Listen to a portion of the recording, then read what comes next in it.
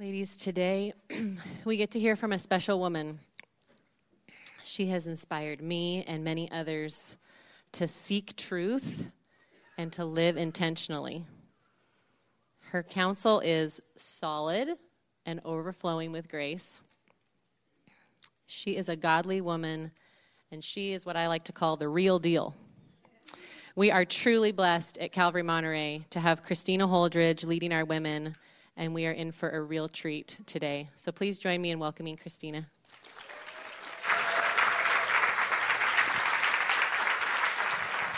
Hi, everybody.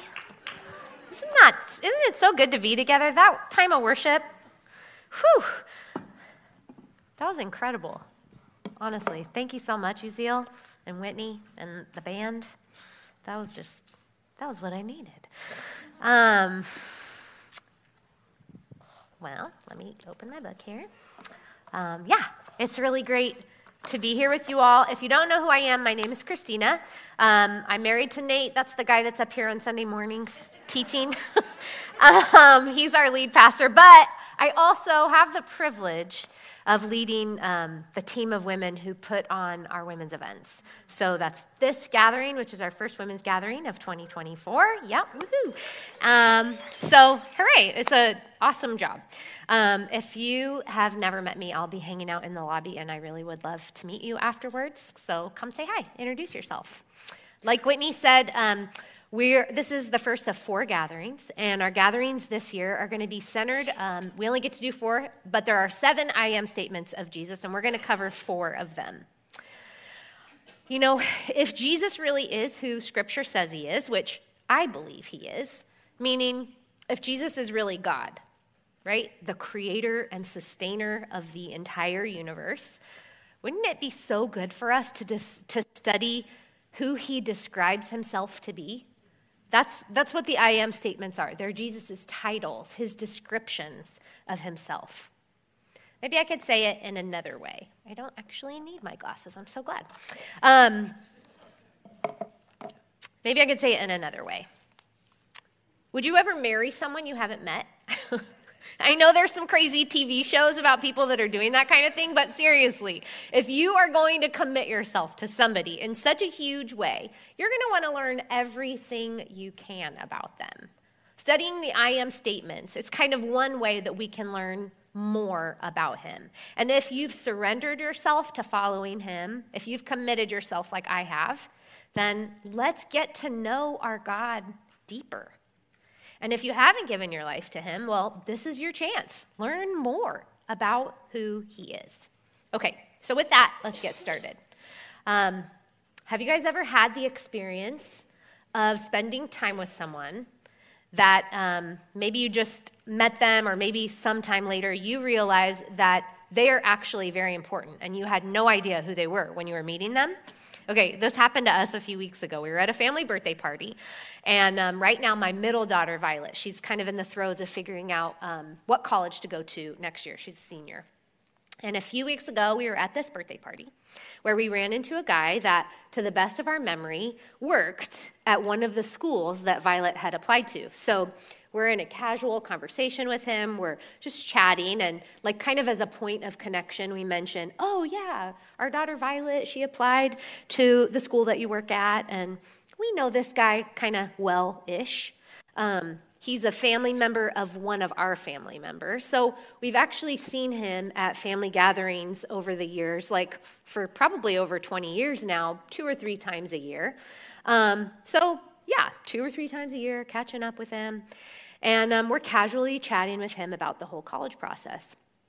So we mentioned she's applied to the school that he works at, and we even kind of joke around and say, yeah, the thing that really made her want to go there was it has incredible food, like the best food she's seen, which is true.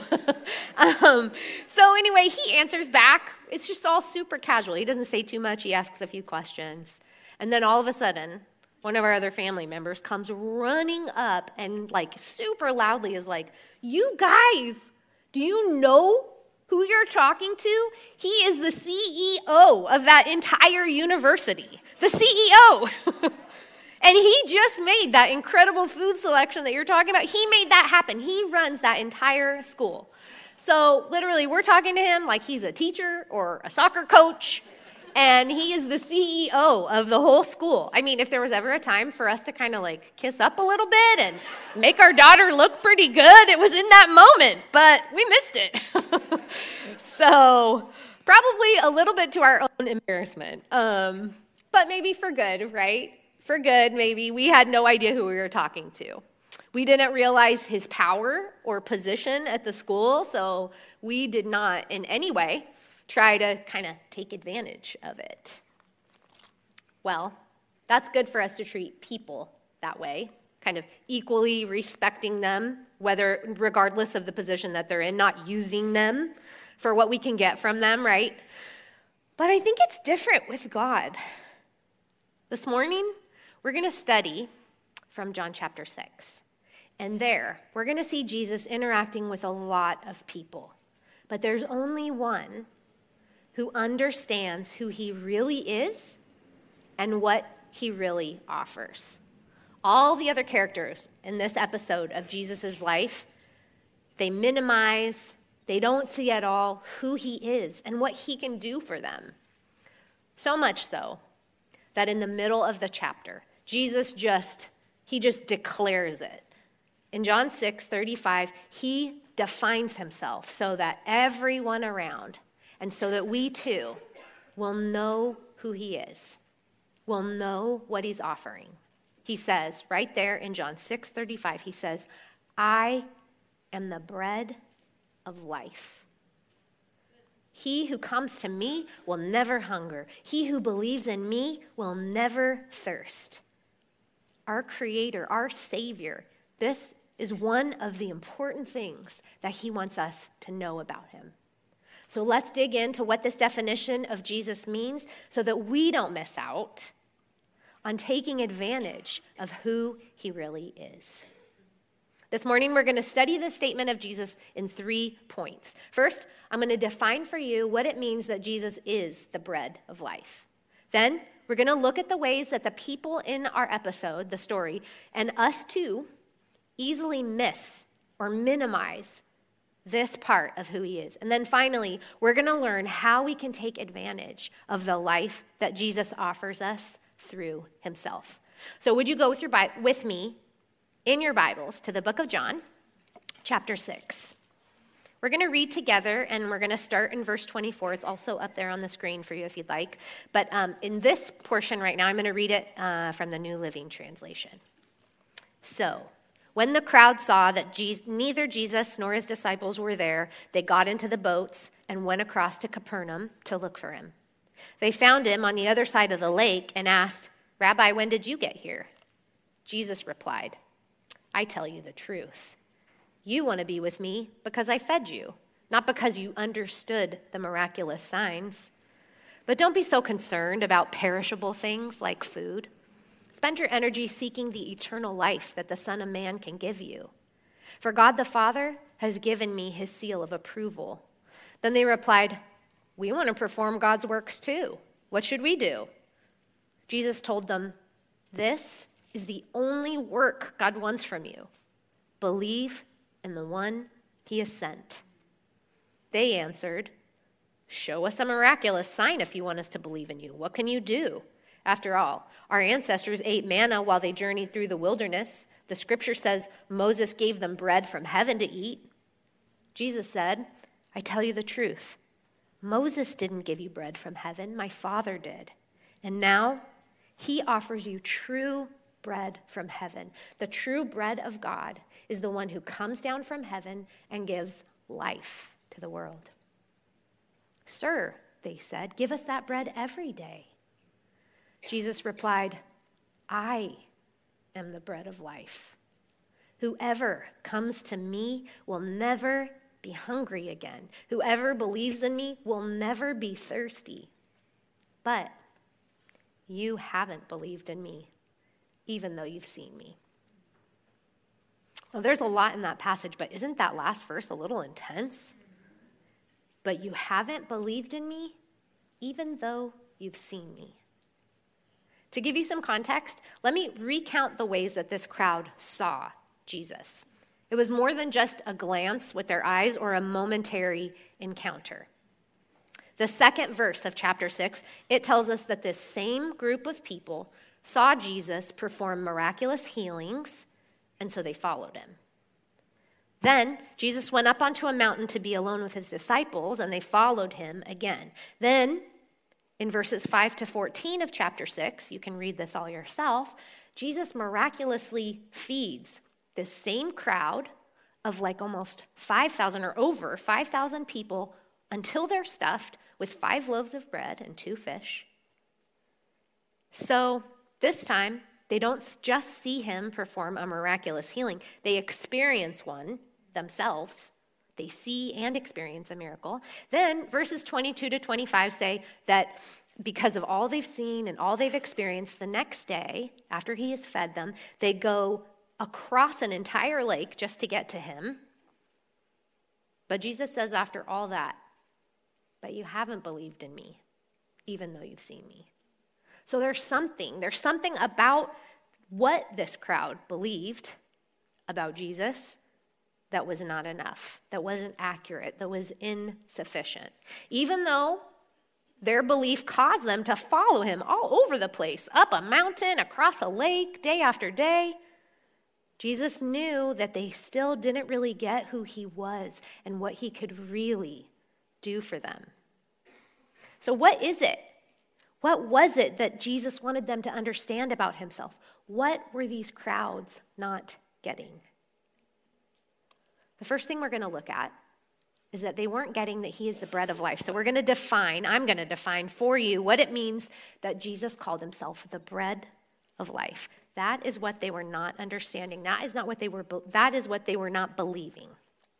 Okay, in our passage this morning, Jesus gives us 2 important insights as to what the bread of life actually means. Okay? The first is in verse 35. Look at verse 35 there in your Bibles. Jesus said to them, I am the bread of life. He who comes to me will never hunger, and he who believes in me will never thirst. We're going to hang out on those words, never hunger and never thirst. This colors in a lot for us about what the bread of life means. Based on that phrase, we know that when Jesus calls himself the bread of life, first of all, just kind of got to get this out of the way, he is speaking in a metaphor. He's not talking literally, but using a metaphor. He, being the bread of life, it means he's the sustenance of our soul. How do we know that? Okay, first, the crowd he was speaking to is coming to him because they want him to feed them. Again, they're hungry again, right? They followed Jesus all the way across the lake because he fed them the day before, and now they're hungry, and they would like him to do it again. So, and he says that, right? We read it in verse 26. He says, I tell you the truth. You want to be with me because I fed you. So if coming to Jesus as the bread of life was literal and not a metaphor, if it meant that a person would never experience physical hunger or thirst again, well, he's already been debunked because the crowd he's talking to is hungry again. Secondly, if Jesus was making such a bold and extreme promise about literal, physical hunger, if he wasn't using symbolism and metaphors here, well, wouldn't everyone else that followed him besides this crowd pretty quickly realize he is a liar? I mean, after a day or so of coming to him, they would be physically hungry too, right? Word's going to get out pretty quickly. Jesus makes crazy promises that he cannot keep. Jesus is not talking about literal physical hunger. It was probably obvious to you, but we just kind of got to get that out of the way. He's using a metaphor, okay? And the metaphor is he is the food, the sustenance for our souls, our spiritual life.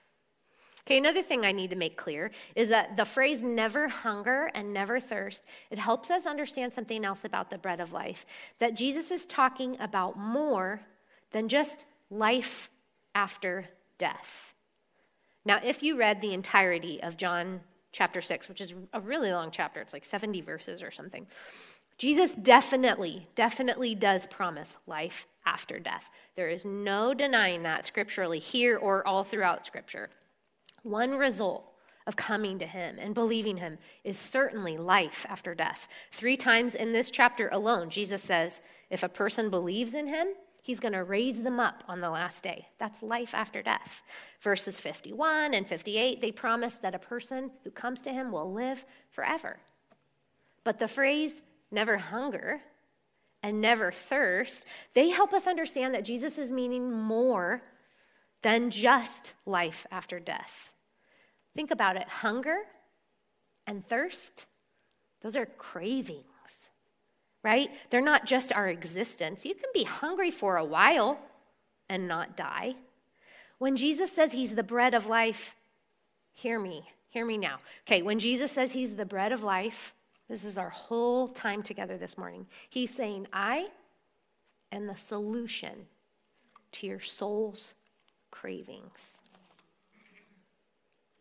That idea is honestly all throughout Scripture.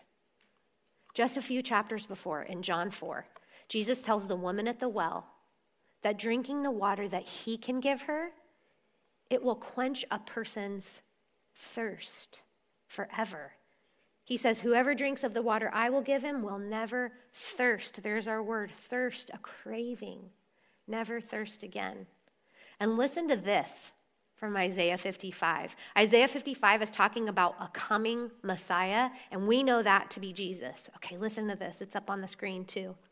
Ho, everyone who thirsts. Come to the waters, and you who have no money, come, buy wine and milk without money and without price. Why do you spend money for what is not bread, and your wages for what does not satisfy?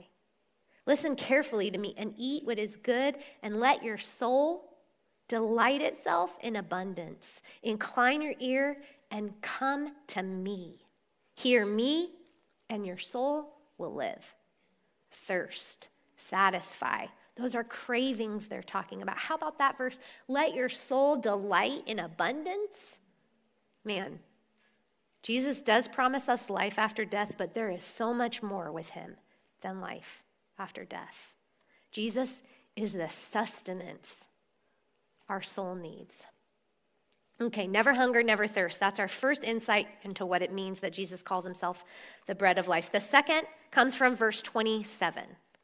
If you look at verse 27, Jesus is talking to the crowds and he says, don't labor for the food which perishes, but for food which endures to everlasting life, which the Son of Man will give you, because God the Son has set his seal upon him. Jesus, as the bread of life here, it means that the nourishment he gives our soul endures.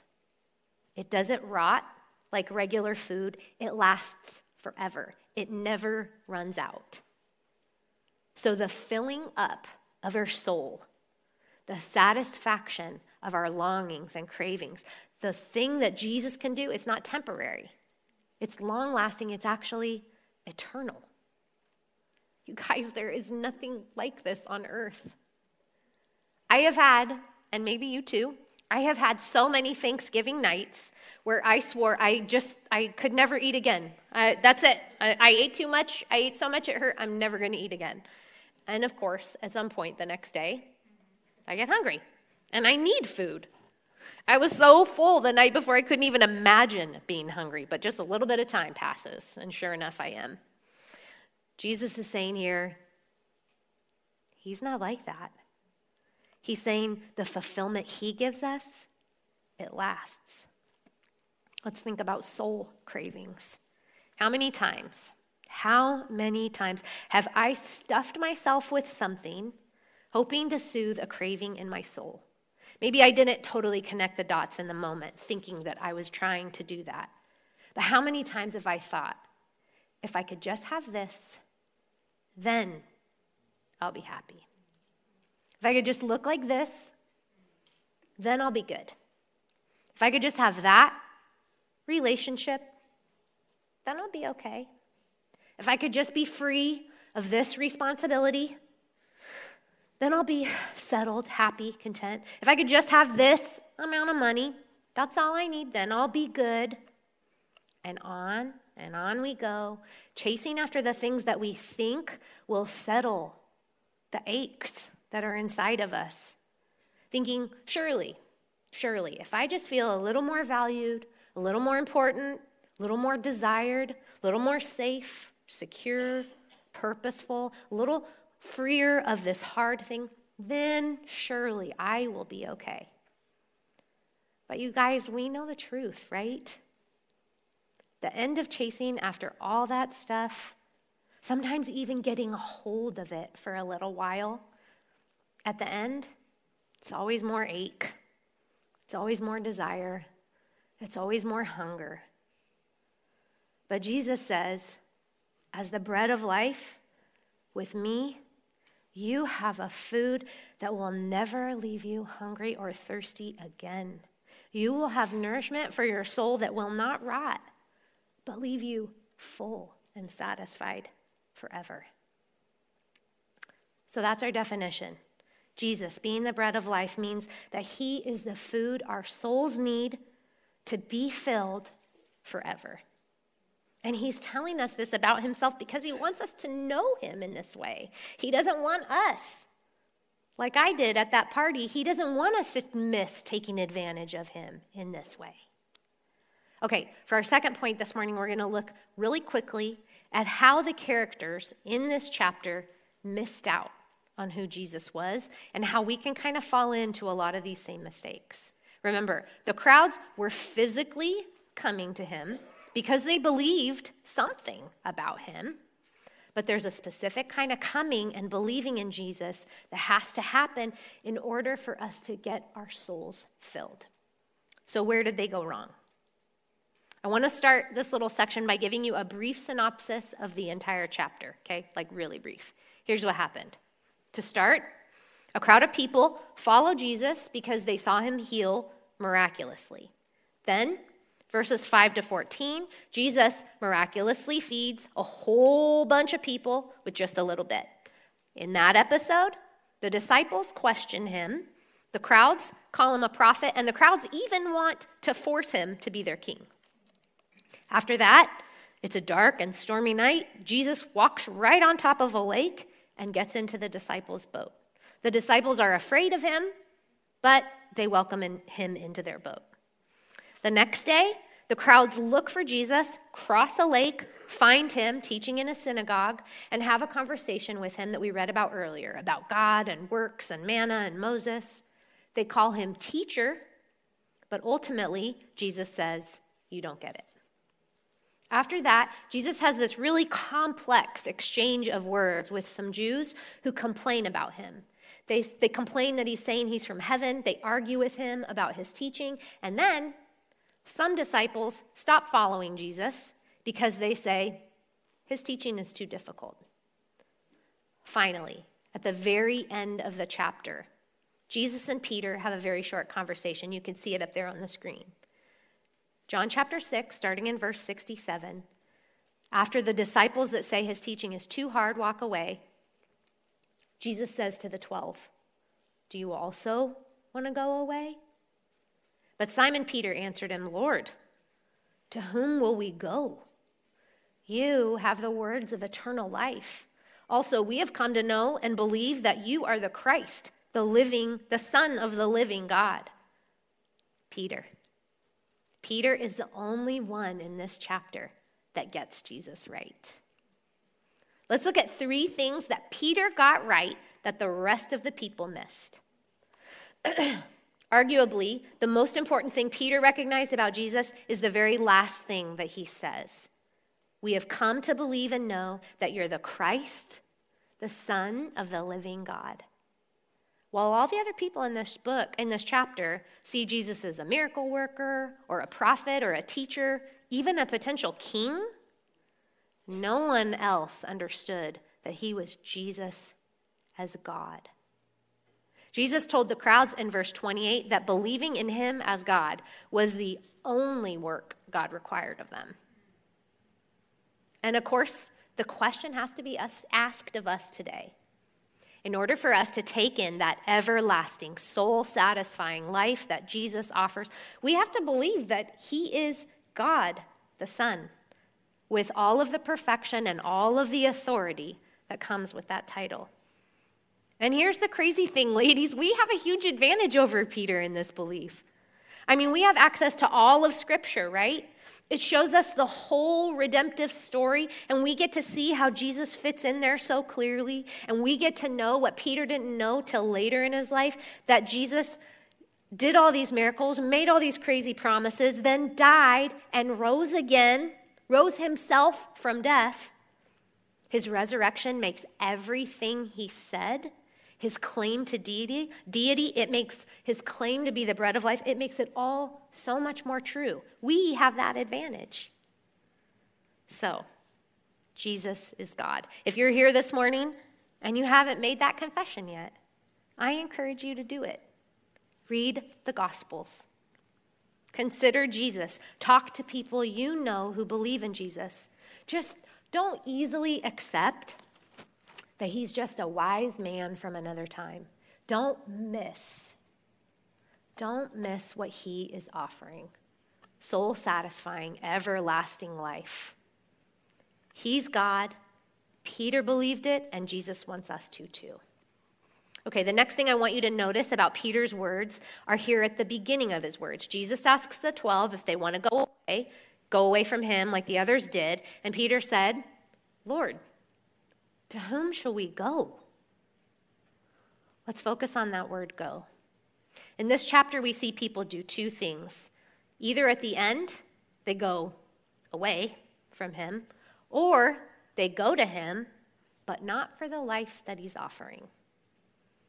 This is what Peter understood, that with Jesus and only with Jesus is life. Think about the definition of the bread of life that Jesus gives to himself. When Jesus says, I am the bread of life, he's saying some very exclusive things, don't you think? He's saying he and he alone is the only source of life. But Peter got that and nobody else did. Where else will we go for life? And what about us? When we hunger and thirst in our souls, do we go to Jesus? Or do we go to other things? Do we go to Jesus exclusively? Or do we go to Jesus and other things? It is so easy to not even realize that we are trying to soothe the aches in our heart by not going to Jesus and other things. It's easy, but in this episode, the people missed it and we can too. Jesus says, though, whoever comes to me will never hunger and never thirst. Okay, and lastly, notice this about what Peter said. He recognized Jesus as God. He turned to him exclusively, but also he declared that Jesus had the words of eternal life. Now, a lot of people in our chapter today follow Jesus for physical life, right? They followed him because they saw him heal. That's bringing physical life back. They followed him because he fed them. That's sustaining physical life. But Peter said, Jesus spoke words that would last forever. I mean, a healed person is eventually going to die, and a fed person is eventually going to be hungry again, because these were not the most important things that Jesus offered. Peter knew that all Jesus said brought life, and that life would never break down or die. That life would fill a soul to never be hungry or thirsty again. And think about what the other people in this chapter did with Jesus' words. Some argued and complained about them. Some said his words were too hard to follow. Some minimized his words when they called him a teacher or a prophet, like good words, but kind of optional. And don't we fall into this so often as well? We read the Bible, but we complain about it or argue with it. We hear a teaching, and we decide that it's too hard. So often, we don't view Jesus' words as life. We don't see Jesus' words as what we need to feel full and satisfied. And life is good, right? Do we see his words as good life? I mean, remember that passage we read in Isaiah? He said, let your souls delight in abundance. That's good. delight, abundance.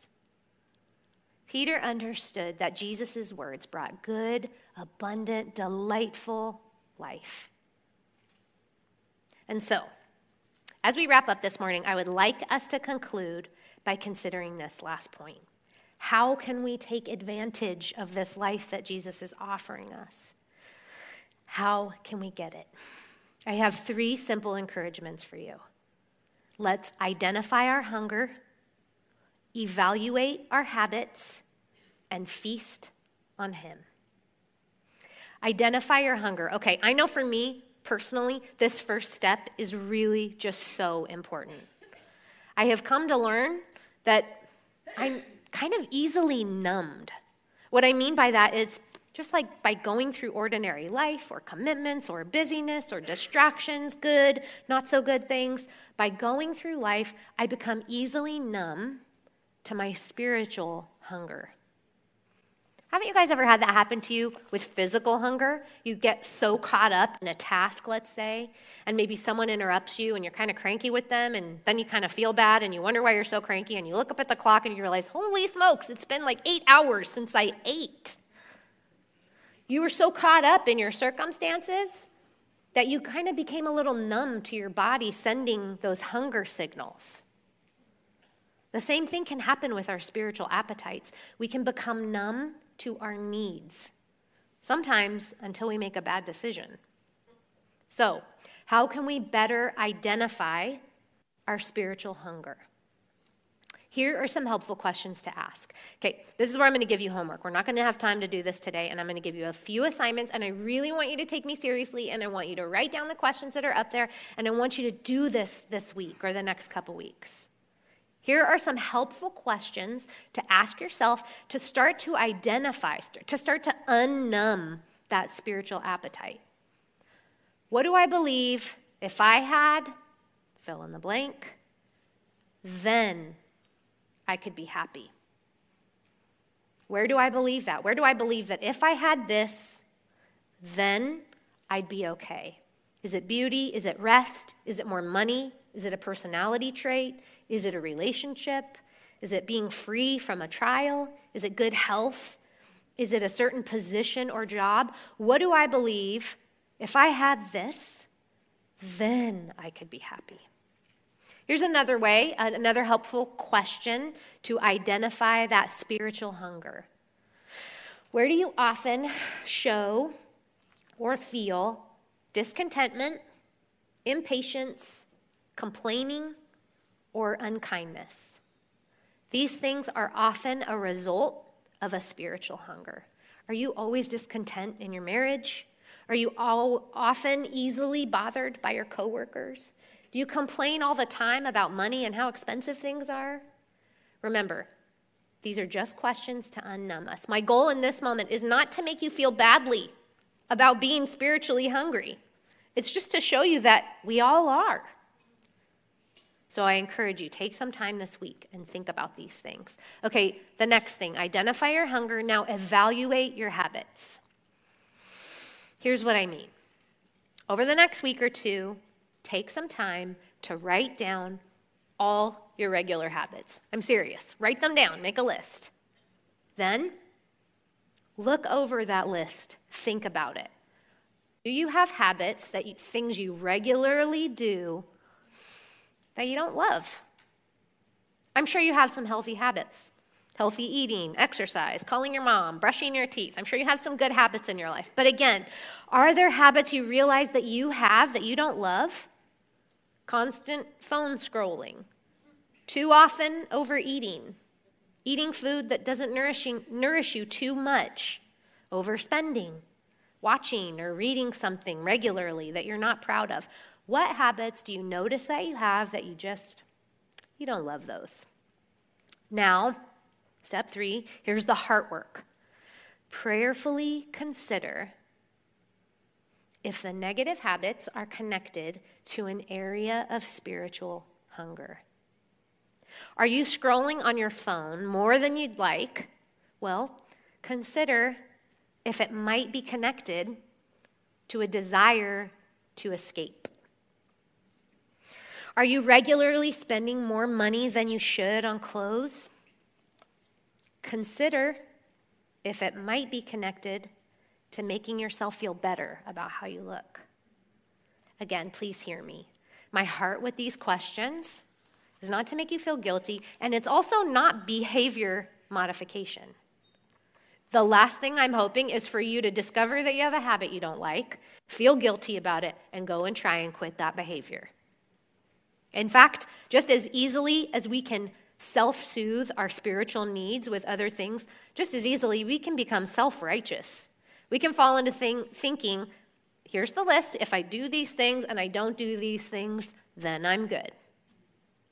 That is not what Jesus is after, and that's not what I'm after. My heart for us all is reorientation. I just want you to see where you're spiritually hungry and then help you turn to Jesus for that real and that lasting nourishment. Jesus is not upset with us for being hungry, you guys. It's why he came in the first place. Remember John 10:10? I have come that they might have life, and that more abundantly. Jesus came and died to give us life. It's the realest, most fulfilling life we can have, and we can't give it to ourselves. We can't fill our souls. We need to believe that he, God the Son, is the only source of it, and then go to him with our hunger. Okay, our last point. How do we feast on Jesus? How do we do that? How do we take advantage of it? Unfortunately, I'm probably not going to provide you guys with a bunch of new information on this because the methods of taking Jesus in, they're pretty much always the same. Read your Bible, pray, go to church all the time, find Christian friends and stay in vulnerable, honest relationship with them, listen to godly music, godly podcasts, read godly books, read bloggers and articles that push you closer to Jesus. As you become awakened to your spiritual appetites, instead of ignoring them, numbing them, or trying to feed them yourself, take them to Jesus. Now, here's the thing about all of this. I'm pretty practical, and I know that these hungers and aches in us are not quickly gone. One area for me personally that I am always discovering I'm hungry in again is a want to be wanted. I have probably thought to myself 1,000 times that my life really would be happier if I were just prettier. I'm not kidding. I know it's so shallow, but I have thought that. And truthfully, it's not like reading my Bible makes me feel pretty. Right? It's not like listening to worship music quenches my appetite for being wanted. Here's how I've discovered that this truth actually works, because it is true. The more I take in of Jesus, thoughtfully, genuinely, through every means I can get my hands on, the more my hunger for being wanted is quieted. Not because Jesus exactly makes me feel pretty, but because my heart gets filled up with loving and wanting all of the things that he says actually will fill me to full. Because you guys know this. Even if I was the prettiest girl in every room for my whole life, even if I was wanted by everyone, my heart would still ache. And my soul would still be hungry, because that is not the stuff that actually satisfies us. So feasting on Jesus and the life that he gives through the means he has given us, over time, it quenches our appetites with the stuff that actually nourishes us and lasts forever. Okay. Right now, I'm going to invite a panel of ladies. We're going to have 4 ladies come up on the stage, and they're just going to share with us a little bit more. They're going to color in, or put flesh on, is a saying, put skin on What does this look like in other people's lives? I gave you an example from my own life. What does it look like? What kinds of things are women hungry for? And how are they finding Jesus to be their satisfaction? So would you welcome with me my friends? This is Helena Guile and Nicole Moore and Sarah Hoppy and Chelsea Zame. I'm going to move this so you guys can see them. Aren't they lovely? Okay, so every girl won't get to answer every question in the whole thing, but let's just hear a little bit from them about what this day-to-day experience is of trying to get filled with Jesus and in our souls, all right? So, ladies, they did get these questions ahead of time, so they got to think. I don't think I could answer this on the fly. Here's question number 1. Can you think of a season or a specific instance when you realized that you were turning to something besides Jesus to fill you up, bring you delight, satisfy you? So can you think of a time like that? What was it, and how's it going for you now? Anybody want to share? Anyone want to start? Chelsea. Sure, I will start. Good morning. So I was thinking about this a lot since we got the questions, and previously, before my walk with the Lord, I used anything and everything. You name it, that is what I used to fill that hole, that piece that was missing. After I came to know the Lord and 7 years of sobriety, I was surprised to find that the thing I had sort of placed at the top was my husband. And I'm not talking about a biblical trust and faith and love that you are supposed to have in your husband. I found that I was putting my trust and my happiness on him. And I looked at it, my blessings and favor from the Lord were determined by how my marriage was doing. And that created just a farther fall for my spouse when he inevitably would fail me some way, somehow, whatever that looked like. Today, I have my order in line and back with Jesus at the top, my spouse second. And the areas where my husband maybe doesn't do a fantastic job, I know that I can reach out to Jesus for those areas, including my marriage, which has been a huge kind of turnaround. So yeah, I think I can relate to that too. Thanks, Chelsea. Yeah, it's so easy to put a relationship not just in the place of God, because sometimes I don't think we realize what we're doing, but I think one thing you said that kind of is an indicator of it is when they let us down, how crushed we are, whether it's a friend or a spouse or a boyfriend. Of course we're human, we're going to get hurt. That's normal and natural, but when it's just such a major blow, and maybe it's not even that big of a deal. Anyway, yeah, thank you. Anybody else want to share? Oh, actually, Chelsea, while we have you, so what's a practical way that you pursue Jesus so that you can kind of be filled up with him?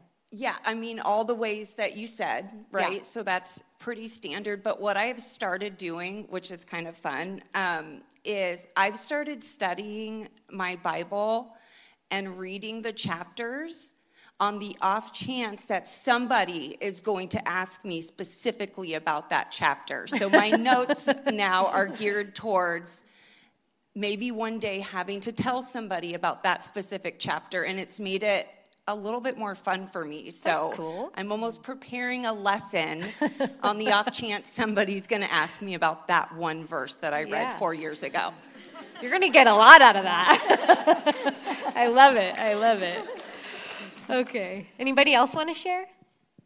Sarah? You got the mic. I mean, she passed it to me, so yeah. sure, yeah, I'll share. Gosh, this was such a good question. When Christina emailed it out to us, I could immediately think of like 50 different things where I do that. Like, there's the season where, like, well, if I'm not like pretty and young, then who am I? Or if I'm not, my husband's married to me now. He's stuck with me. How do I know he still wants me? Like when we were dating, he had to choose me over and over, and like now. So there's like been lots of seasons in my life where I have seen that. But the one I'm currently going through, I don't have figured out at all. And it's the absence of something that I'm seeking. So I have pretty bad anxiety from time to time. It's like a clinical anxiety. It's not anything in particular that I'm anxious about. It's just this like dark cloud that kind of follows me around like a little buddy. And it's like a pebble in your shoe. Sometimes it's rolling behind you. You don't notice it's there. And other times you're like, gosh darn it, I can't take a step without feeling it. And I just am convinced if I didn't have this, I could do anything. I could be anything. I would be super adventurous. I would be super happy and kind because I wouldn't always have something rolling around in the back of my mind. And so when I seek the Lord, it's, Lord, please don't let me have any anxiety today or any panic attacks. And also I love you and help me to serve you and blah, blah, blah, blah, blah. But that I realized, and it's just in the last few days where I realized that's an idol for me. Like the absence of that has been an idol for me, and I have to confess that to the Lord. And so I just began asking myself questions, or I think the Holy Spirit was kind of prompting me, like, what would happen if instead of pursuing the absence of something, what if you instead pursued me and what the Word says that I am and His true character, and instead of like me, and this is how I need to feel, you, and I'll take however I feel. And because I think it is possible. I really believe it's possible to have the peace and joy He promised while in the midst of affliction. Because the Word says it's true. It doesn't make sense in my mind. It really doesn't. But I know that it's true. And so that's my pursuit, is to just allow it to be, to accept this from the Lord. And instead of spinning my wheels to get rid of it, spin my wheels in delighting in Him and resting in Him and His promises and His faithfulness, because He has been with me through all of it. I can't say that He's left me or that I've been alone. So just looking back on His promises, looking forward to Him keeping promises that He's made. And I don't know, ask me in like 6 months or 10 years, and maybe I'll have a good, solid answer for you. Next women's gathering. Just kidding. You don't have to figure yourself out. Oh, thanks for sharing that, Sarah. Do you have any kind of like, I know the list I read, it's like all ways that we can pursue Jesus. Is there one that is especially meaningful to you right now? In this season. I'm sorry, Nicole was interrupting you when you were saying something. So what was the list? Which one? No, I said... I stole all the answers. I I'll just just said... take one of hers. Is there any like specific way of kind of getting filled up on Jesus that's especially meaningful to you like right now? Yeah, a really practical way is... and this could just be my personality, but I love listening to older women who are just like no nonsense, like life is not about you, get over yourself kind of thing. And they say it way more godly and sweetly than that. But Elizabeth Elliot is a big one for me. She's just very much like, kind of has like a get over yourself. Like life isn't about being happy and feeling comfortable. Like it's about pursuing God. And something about that, and then like listening to other women of faith, like whether it's Corrie ten Boom's The Hiding Place, like people that were like in true suffering and how they sought the Lord. I don't know if it's Misery Loves Company or what, but I love hearing people struggle and how they like just like got super deep in the Lord with it. And so that inspires me and makes me feel a little bit better about my day. Thank you. I know what you're talking about. Yeah. How about you, Helena? Yeah. Well, during my early years in walking with the Lord, it wasn't until later that it was brought to my attention by the Holy Spirit that my life was a work-based gospel. I wanted approval, I wanted acceptance, and then I put a lot of expectation on myself on what that would look like. I was like a chameleon. I changed with everyone I was with, or any situation I was in. I would just form myself into those ways instead of God's way, until one day, one time in my time with the Lord, he got my attention, and he brought David and Saul to me when David had gone to Saul to let them know he's going to slay the dragon, Goliath. And after much convincing, he was allowed, but Saul dressed him with his armor. And then when David put the armor on, and then he put his sword on, his tunic, it didn't fit. He couldn't walk. And in that story, you know where that goes, it wasn't his to wear. And I started looking at my life, and everyone's armor I wanted to wear, it became pretty heavy. And it wasn't God, and it wasn't seeking the Holy Spirit. It was trying to be everything to everyone, because I wasn't enough. It was attached to my self-worth. And then, no, I won't say then. I'll say, but God. He gave me Psalms 139. And that one part, that I am fearfully and wonderfully made, I couldn't comprehend that, because the part of wonderfully. And I never felt that about myself. I didn't feel like I had any worth. But when he said that, I had to believe it. And so I live on that. I love that verse. And it's such a blessed verse from beginning to end. So there I am on that. I love that journey today. Thank you, Alina. Haven't we all been there to some degree or another, just trying to be something that we're not, and sometimes with good intentions, like sometimes not, sometimes mixed, I don't know. But the Lord just wants to free us from all of that and say, the life that I have for you, that soul-filling life, it's going to quench that need to be accepted by everybody. You're going to become okay with just being who I made you to be. You're not going to need to be who you think everybody else wants you to be. That's so good, Helena. Thank you. Thank you. How do you find, what's like a practical way for you, maybe right now, or maybe it was in that season, what's one of your favorite ways to pursue Jesus? Well, every day. First thing I do is I have learned how to set my coffee pot. Because I don't know, so I had to Google it. And so I wake up, and by the time I wake up, my coffee's made. So, because that takes like 10 to 15 minutes if you're slow. Right. And that's time away from me, from the Lord. So I have that, and then I just get into my word. I have a reading I do. I try to do the 7 times 7, 7 for 7.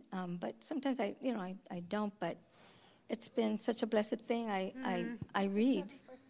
It's a book by Richard Cather, and it's like challenging you to read every day. Oh, cool. But in the beginning, people think it's tend to think it's a work base. But what happens is that it becomes a habit. Yeah. And the habit is good. You don't always make it, but what you do is you do it for the whole year, and even though you miss a day, you keep on going according to what the reading plan is. She's talking about like a Bible reading plan. Right, a Bible reading. I'm 7 for 7. That's okay. Right. Just making sure everybody knew. Yeah, and then because eventually you're going to go back again. If the Lord tarries, you're going to go back again another year, and you're going to fill in the blanks. So I do that, and then I listen to teaching. I love Josh White. I listen to him a lot. And I listen to Bill's teaching still for the pastors, but I still listen. And I just listen to Nate, and I just listen. Yeah. I just fill my my spirit. It's like getting filled up. Yeah. Then you can't I mean, you could shove some other stuff in there, but it's not gonna. Yeah. I love that 7 for 7. I don't know exactly how it works, but it's kind of like you're getting a lot of the Bible. So you're getting a really good big picture. You're just getting so much of it. Instead of, there's lots of different ways to read the Bible. There's not a wrong Bible reading plan. But that 7 for 7, it's going to give you like scope and breadth, and you're going to see God's story and how it all fits together in a really cool way. And so there's a kind of faith that builds from that kind of knowledge. I love that. And it takes you from the old and into the new and the same reading. It's just beautiful. That's helpful too. Cool. Okay, last up, Nicole. Yeah, I purposely had a few things that I've struggled with because I figure like chances are we've had similar struggles. Which one will I share? But nobody has really talked about for me, one of my struggles has been finding the perfect pair of shoes or the perfect pair of jeans or perfect set of dishes. And every time I find the perfect set, I am searching like the next day for like another perfect set, right? So it's one of those that like it's never done. Like my house is never perfect, because it's always changing. There's always something better. And with clothes, my size changes, so then I need perfect jeans in the next size, or a different shade of denim is in now, or a different whatever. So that's one of the struggles. That would be the one, and I would say the other one for me is always wanting to have fun.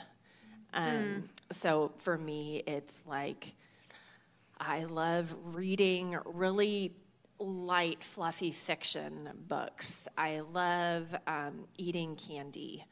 I love watching movies, like not deep ones. Again, like the fluffy makes me just like happy. But it's another one of those like, you can always be looking for something fun to do. You can always be looking for the perfect buy, the perfect deal. But it's one of those like it's never finished. And I feel like this is probably a struggle that I'll have for my whole life. But there's definitely seasons where I am hungering more for God. And I feel like it's when I'm most aware of what I'm doing that I can make the intentional decision to stop.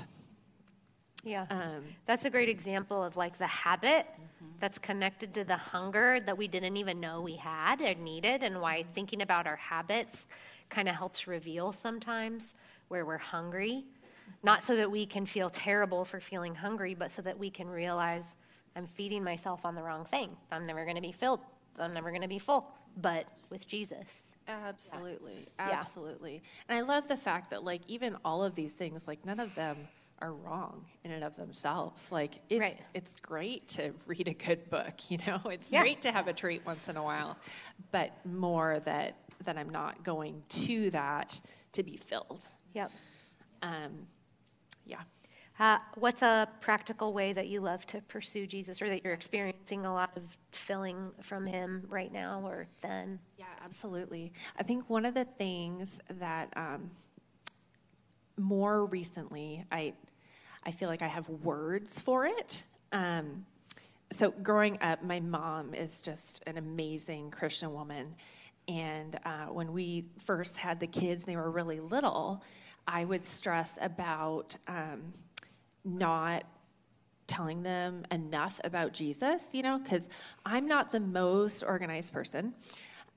So I definitely had friends, my organized friends, who would, Sarah, you're probably one of these people too, like my homeschool mom friends, who would have like set readings that they would do every day with their kids, or songs they would teach them, or memory verses.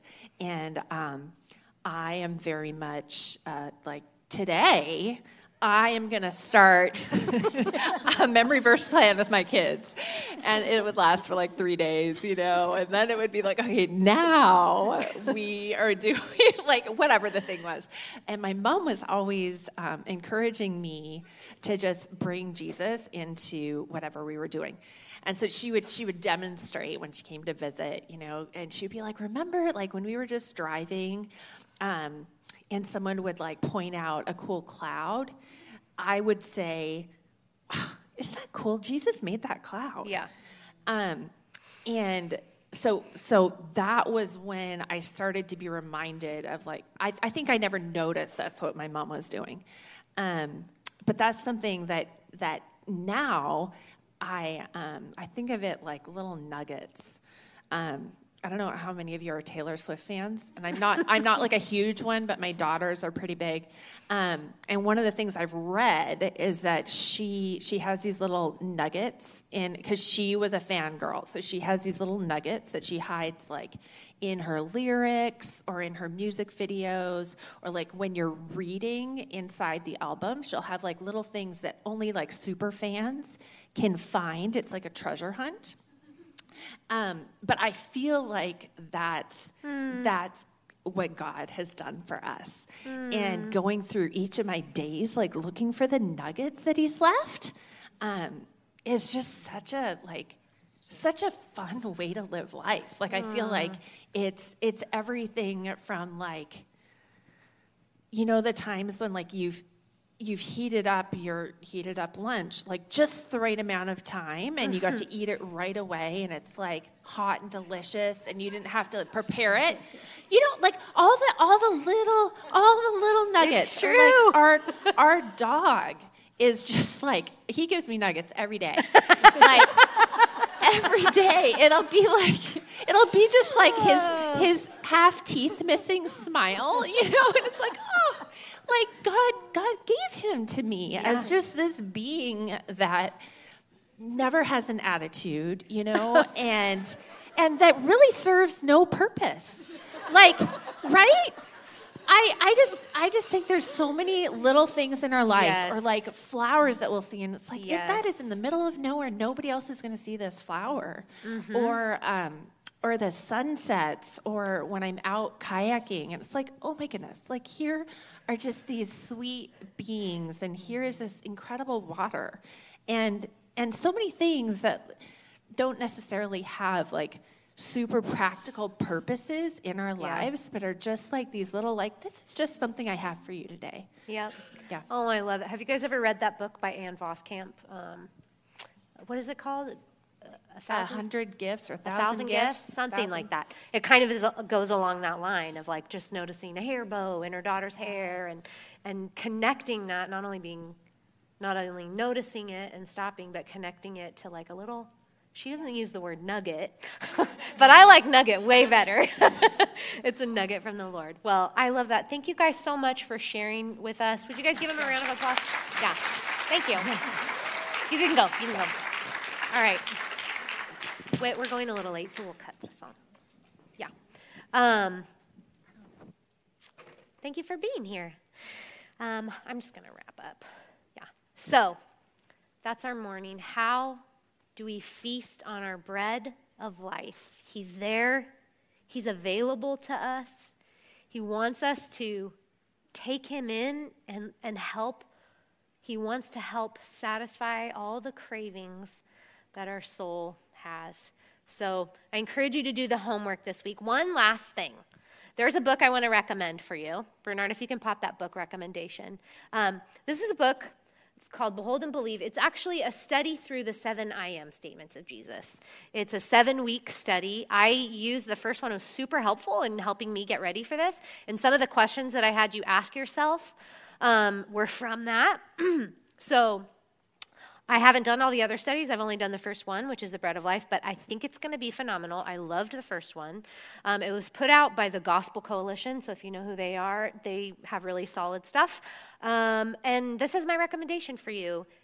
If you do it as we're going through the women's gatherings this year, you might come and we've already learned one, and you've already studied it, and you'll get all the more from it, or you can just do it on your own time, but I think it's a fabulous resource, and this is one way you can feast on Jesus, is by studying this. So we're a little bit over, so we were going to sing, but we're not going to sing, and I'm just going to wrap it up really quick and pray for you all and encourage you to connect with each other, and thank you for being here.